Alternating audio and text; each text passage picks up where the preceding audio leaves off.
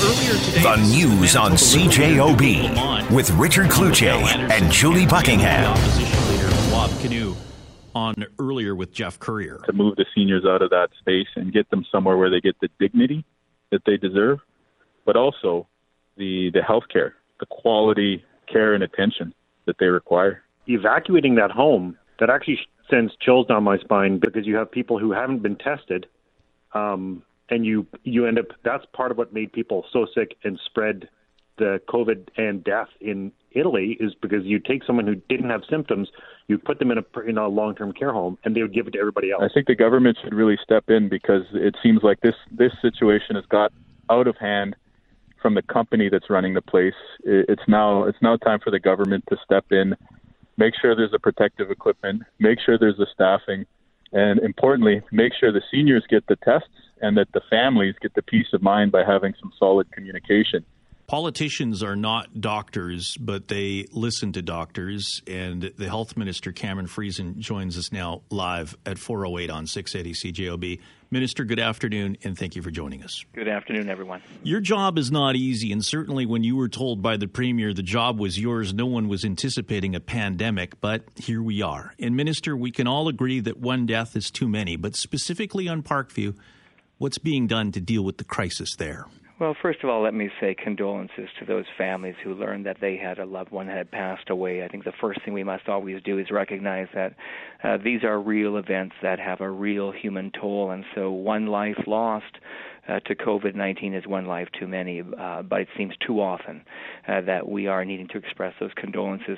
You ask what is being done, and I can answer to Manitobans, and Manitobans need to know an awful lot is being done in Parkview Place, where we have experienced an outbreak, to be able to assess what's going on. Of course, Manitobans became aware of an unannounced inspection that was in place just days ago. There have been actions since that time. There have been the increasing of resources on that site. There's a new director of care 24 hours a day, clinical nurse specialists in place, a physician that's in place from the care provider themselves, a nurse practitioner coming in 5 days a week. Much is being done to shore up operations, to make sure that we're keeping people safe, and to assess the situation on an ongoing and daily basis. The number of clients who are positive now, are they being moved to hospital, or are they being provided comfort care at that facility? Care in the facility is the way this is being done, and I can provide this information and indicate that there is work underway to actually cohort residents there, to be able to identify where the COVID cases are, and then to be able to safely move them. That helps us to reduce the risk to other residents. It helps us reduce the risk to other staff. Those designated areas help to keep everyone safe. Are patients who need to be on ventilators, are the ventilators at that home, or are they being taken to hospital, or are decisions being made not to put clients there on ventilators? That's a clinical question. So on that one, I would have to defer to Dr. But as health Brent minister, you would be asking those questions. Again, the politicians are to ask those questions of the healthcare providers. So, sir, I'm asking you a specific question here, not about clinical care, but the information that you as health minister would be asking there at those meetings. I assure you, Richard, that I am asking all kinds of questions so of you the can answer operator that question and of the personal care home. And you're right when you say up front that politicians are not doctors. So it's very important to demarcate that land and say, what are the questions that have to be undertaken, that advice provided by experts? Understood. So, but you can tell us whether or not ventilators are there or not?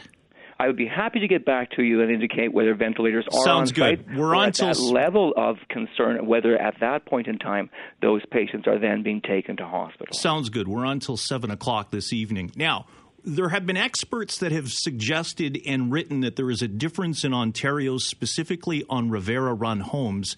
Do you, sir, as minister, have complete and total confidence in that firm?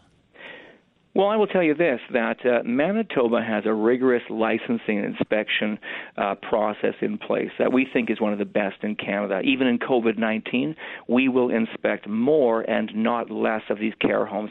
I always say, I believe that the best approach is to say it's not about who is providing the care, it's the standard to which they are providing it. And if there is evidence that there's a group not providing adequate care, then that's why we have licensing and standards, not just to identify those problems, but then to work that group to get back into compliance. That's what we need. We need a strong system of accountability to keep Manitobans safe. Mr. Minister, listened very closely to what you said is being done in the home. Just want to drill down a little bit more.